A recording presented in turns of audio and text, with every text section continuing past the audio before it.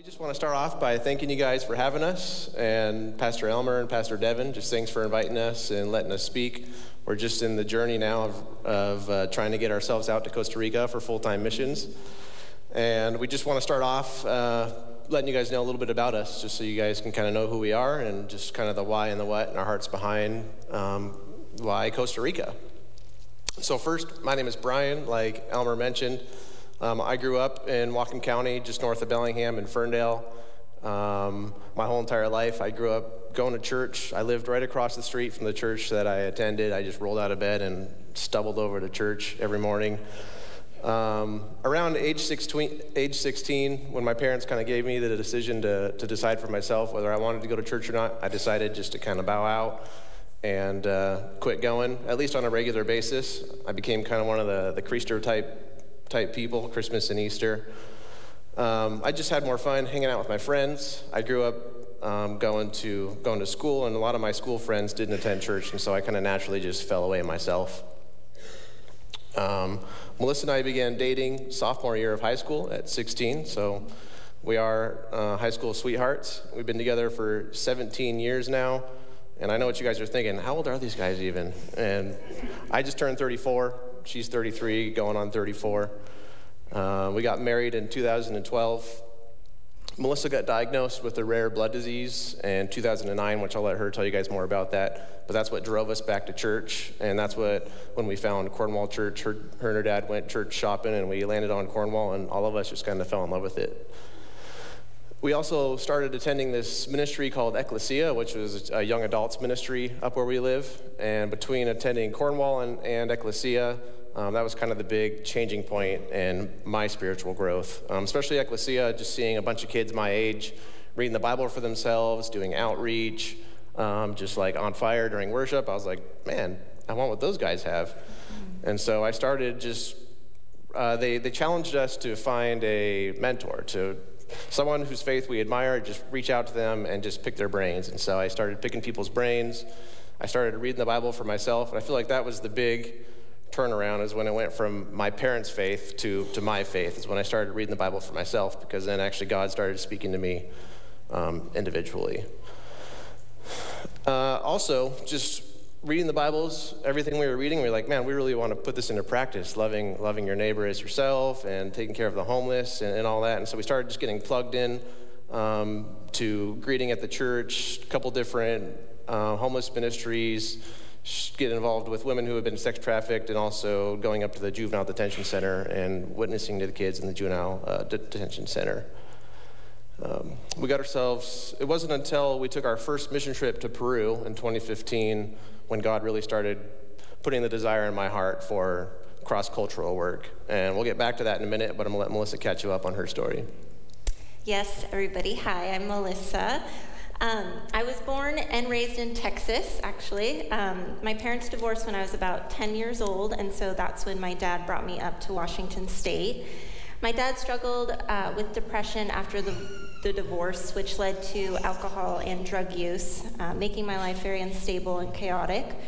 In middle and high school, I often lived with friends due to multiple house evictions and financial instability. Then in 2008, like Brian mentioned, I was diagnosed with a rare blood disorder. It's called idiopathic thrombocytopenic purpura. I used to know how to spell that too. I don't think I can anymore, but it's just short for ITP, which is where you are low in platelets, which helps you clot.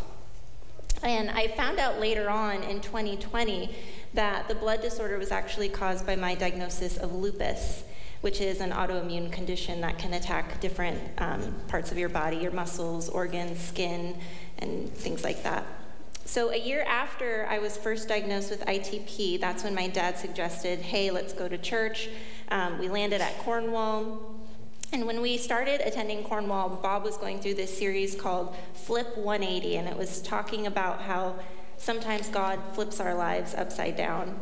And that was extremely relevant to me at the time. I remember walking into church, and I felt a lot of things, but I felt lost. I felt scared. I had this crippling hopelessness of what is this going to mean for me as I grow up with this condition, not knowing.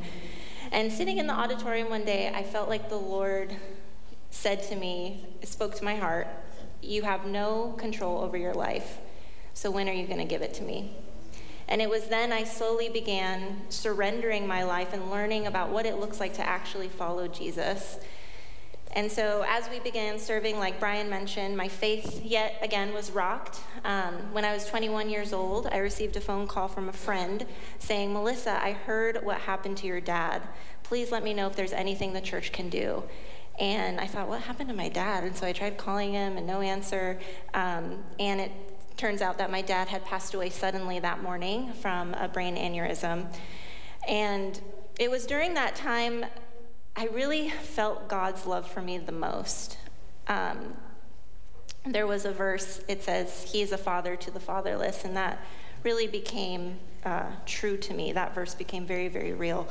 And I knew God was sovereign, and I knew it was actually the enemy who comes to kill, steal, and destroy, and that Jesus was right next to me mourning with me, and he was comforting me through people and his word, through verses like John 11:25, where Jesus said to her, "I am the resurrection and the life. The one who believes in me will live, even though he dies."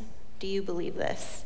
Or in Ecclesiastes 7:2, where he says, "It's better to go to a house of mourning than to a house of feasting, for death is the destiny of every person. The living should take this to heart." He strengthened me as I leaned on him during that trying time, and as a result, my faith grew even stronger. A year or two later, I began learning more about the persecuted church. I was reading about what other believers were going through because of their faith, and I could not believe it. I was reading mainly about things happening in North Korea, and I was a wreck after that. I physically didn't eat for almost like 2 days. I was crying. It wrecked me. And I remember during that time, I feel like God planted some desire and curiosity about the global church. And I began praying fervently for believers just around the world, that God would give believers strength and boldness in sharing the gospel.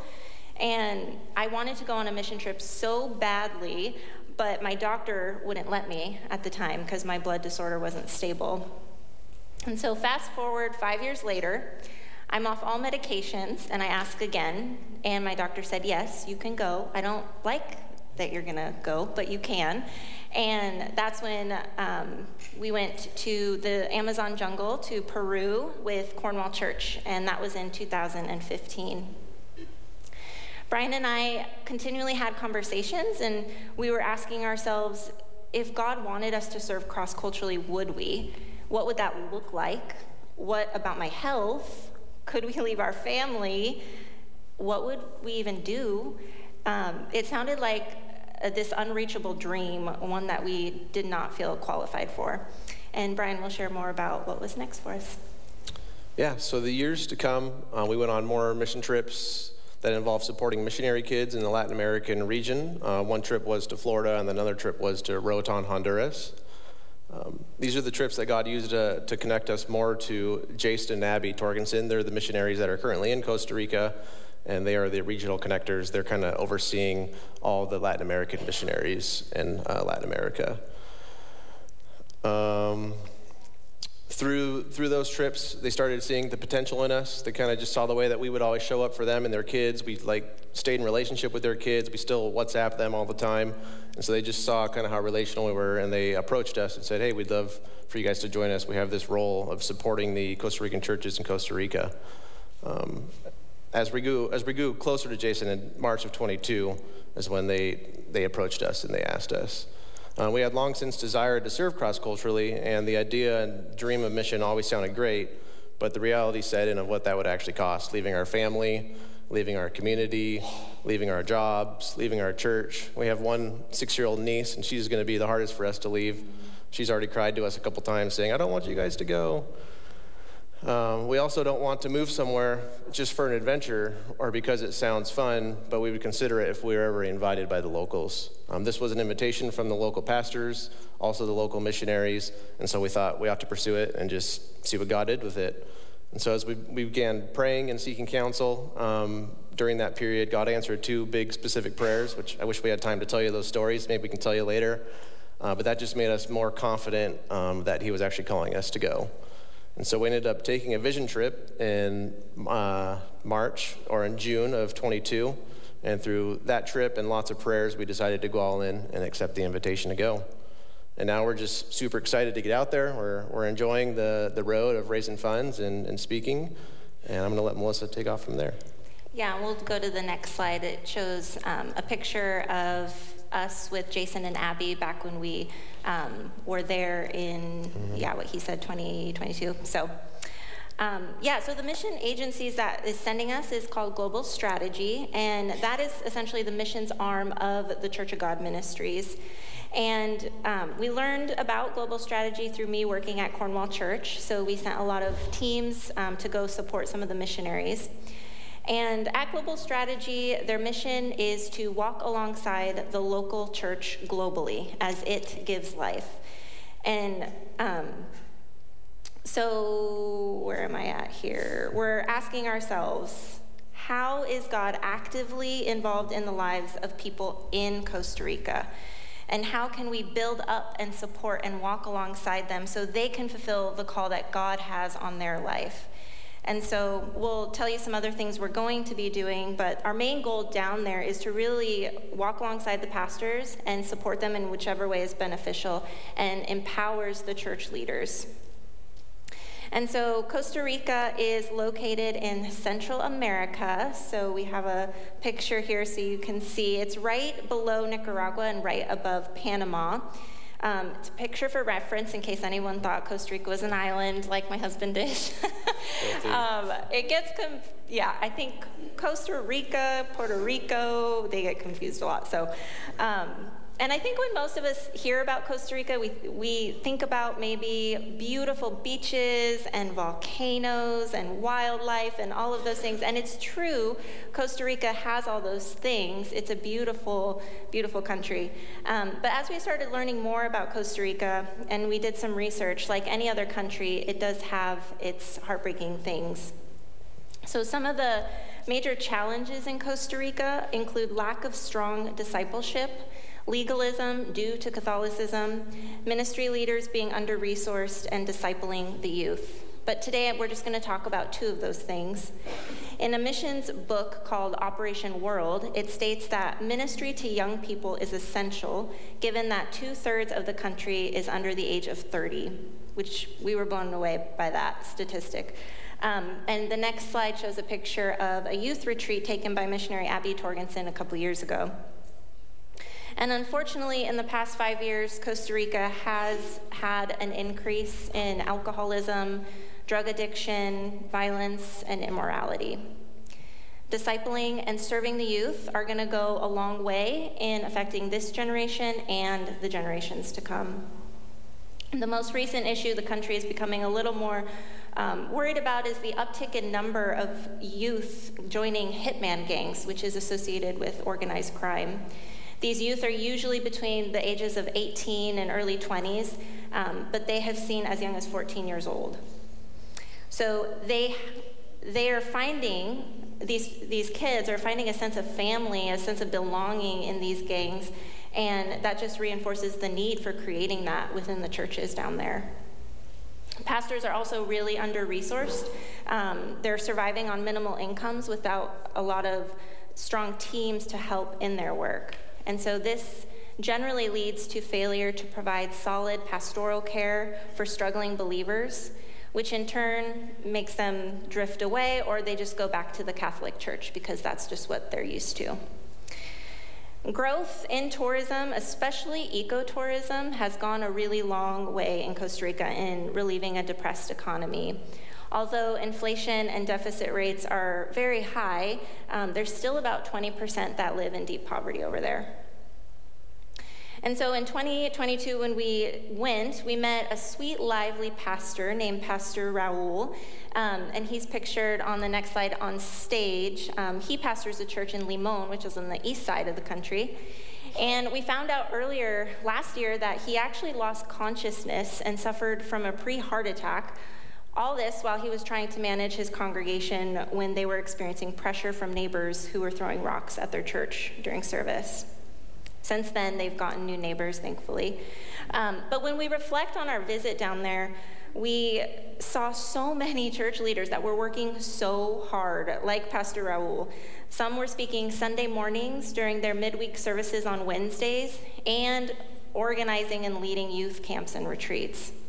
On top of that, they have second jobs. Pastor Raul's job is he's a tour guide in Limon, and on top of all that, they're still trying to provide for their family and their children.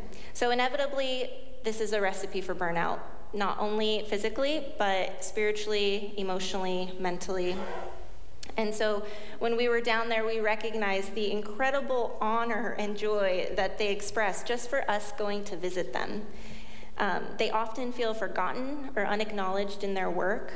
And so Brian and I will get to walk alongside pastors like Pastor Raul, reminding them that we see them, that they aren't forgotten, and that they are ministering to precious lives, and we want to honor that and help them in that. So the ministry of presence and showing up is huge over there and means a lot to them. And Brian will now share a little bit about our timeline and plans. So the number one question we get is when you guys actually leave. And I know you guys are thinking of it, so I'll answer that for you. We can't leave until we're 100% funded, which our goal is to be 100% by July or August of this year. After we get to about 80 to 100%, we're going to attend Mission Training International, which is in Colorado Springs. It's a month-long training that they send missionaries to, just how to deal with culture shock, how to have a healthy marriage overseas, tips and tricks on learning the language, and all sorts of different things. We'll also do a 2-day training that people take when they're in the Peace Corps. It's just a safety training that'll give us knowledge and wisdom when it comes to living in a different country and a different culture. We know the relationships, we're only going to go as deep as we know the language, and so we're grateful that the first year when we get to Costa Rica is going to be spent in the language school, just learning the language and learning the culture. And to learn the culture, we also would love to live with a host family while we're in Costa Rica for that first year, at least the first 6 months. And the language school also teaches culture not just through language, but through food, dance, serving projects in the community, learning and history. Year 2, once we complete language school, we'll get settled into our own place. If we haven't done that already, we'll begin visiting the churches around the country, listening and developing relationships with the pastors and the youth there. We'll serve and assist with any special projects that might be needed and help in the kid and youth programs in the churches. Our goal is really to assist and relieve the pastors and leadership in any way that they need it the most. That'll look like teaching, helping to organize, prepare for upcoming events like child youth camps or retreats. We'll also be receiving and leading teams that come down from the U.S., so if C3 sends a team, then we'll be the ones to figure out what you're going to do, where you're going to go, how you're going to get to point A and point B, all the logistics there, so that'll be fun.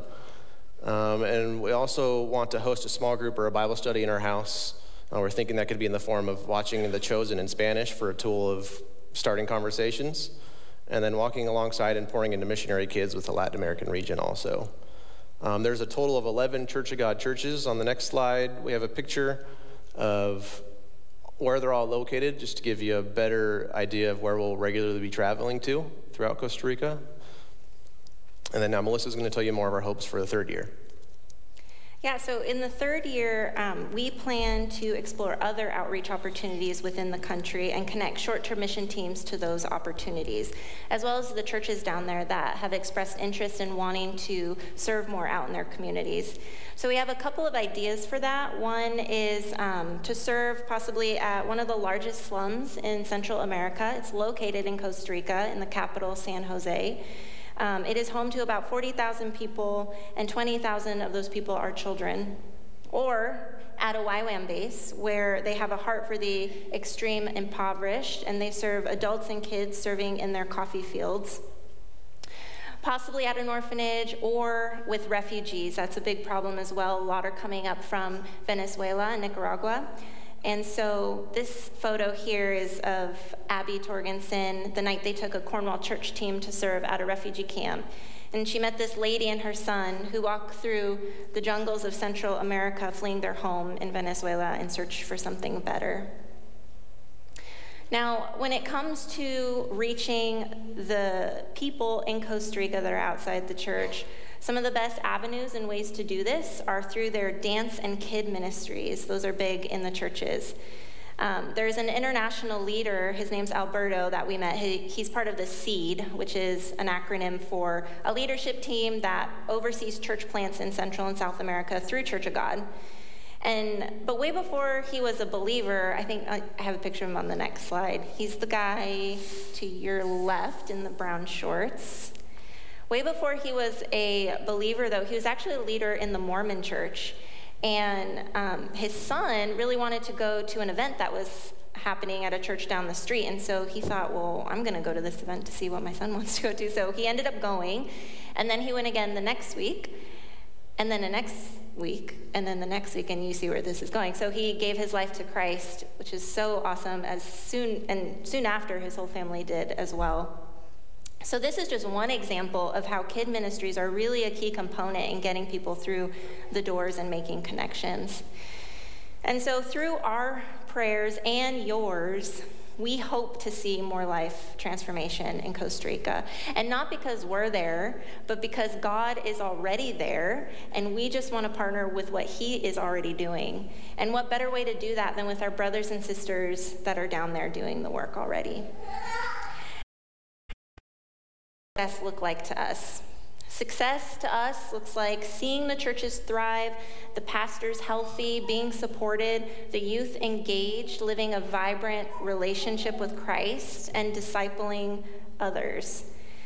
And so we know that when there are healthy individuals and healthy families, that society flourishes. And apart from God, that won't be able to happen in Costa Rica. And so why are we doing this? You might ask, well, there's a lot of reasons. We named a couple today. But in the grand scheme of things, we believe that there are two most important things, and that is people and relationships. One of our favorite verses is in 1 Thessalonians chapter 2, verse 8, and Paul's talking to the Thessalonian church, and he said, "So we cared for you. We loved you so much, we were not only delighted to share with you the gospel of God, but our very lives." And so this is what we strongly feel God has invited us to in Costa Rica through this open door of opportunity, to show the love of Christ and to share our lives. When God plants a desire and he stirs and speaks and invites, we have to follow him, no matter if we can't see the future, no matter if it requires sacrifice or being uncomfortable, like on a stage like this. So this isn't just an opportunity for us, though. We quickly learned that this is an opportunity for our friends and our family and the Big C Church. We couldn't do this without prayers and support from our church family. And I think we can all agree that when there is a victory or a life change, that is a win for all of us in the body of Christ. So it's your mission just as much as it is ours, because it wouldn't work otherwise. And so with that, we do want to share two ways you can practically partner with us if you do feel led. The first and most important way, obviously, is through prayer. So we have prayer bookmarkers that we made, and on the back, there's 31 days of different topics you can pray for us. In fact, if you know any other missionaries, this is a great tool. You can use this to pray for them. So if you want to commit to joining our prayer team, we're actually taking a step further, and we're asking people to pick one day out of the month to pray for us. You can set an alarm on your phone, make it easy, and by all means, if you want to pray for us more, we'll take it. So you can definitely do that. But our ultimate goal is to be covered in prayer every single day of the month, and I think right now we just have 2 more open days. But after the service, we'll be out in the lobby. There we have contact cards. You can fill that out. You can sign up for our newsletters to stay connected on where we're at in this journey. And then you can also pick up a bookmarker there. And write down the day that you chose to pray for that month, because I am keeping track on a prayer calendar. It's important for us that we stay connected in this mission together. And so we know without prayers, we really don't have any grounds to move forward in. And we want to feel connected, so we need your prayers. And now Brian will share the second way you can partner with us. Yeah, and the second way is, of course, through financial partnership. In an effort to reach our goal, our biggest need is for people to partner with us on some sort of consistent basis, whether that's monthly, quarterly, or annually, or bi-monthly. As of our last update, we're currently sitting at 47% funded, and our goal is to reach 65% by the end of February. In order to reach that goal, we need $1,761 more in monthly commitments to reach that goal. If you would like to partner financially or learn more or have any questions for us, you can scan the QR code that's on the screen up there or visit us out in the lobby. We'll be out in the commons by the booth out there as well after the service. And then you can also fill out the partnership form, which I believe is out there as well, and that'll connect you to us as well. And we also just want to say we're super grateful that you guys gave us the opportunity to come out and speak. It's been fun to come be a part of the church and see the service and meet everybody. And thank you.